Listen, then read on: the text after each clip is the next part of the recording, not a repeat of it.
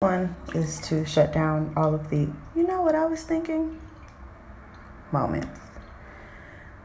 You can't know how to give advice to someone and give the proper guidance if you don't know where that person starts, where their starting point is, where the beginning is, the factors that create the realities of their life.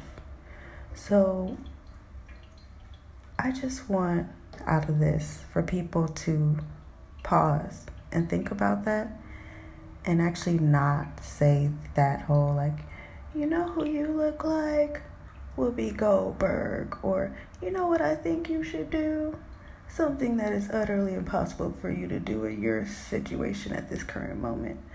And I'm not saying don't give positive guidance, but there's definitely a way that's a lot less condescending and a lot less more mindful of the person which you're speaking to. And if it's someone that you don't understand, then it's just better to listen.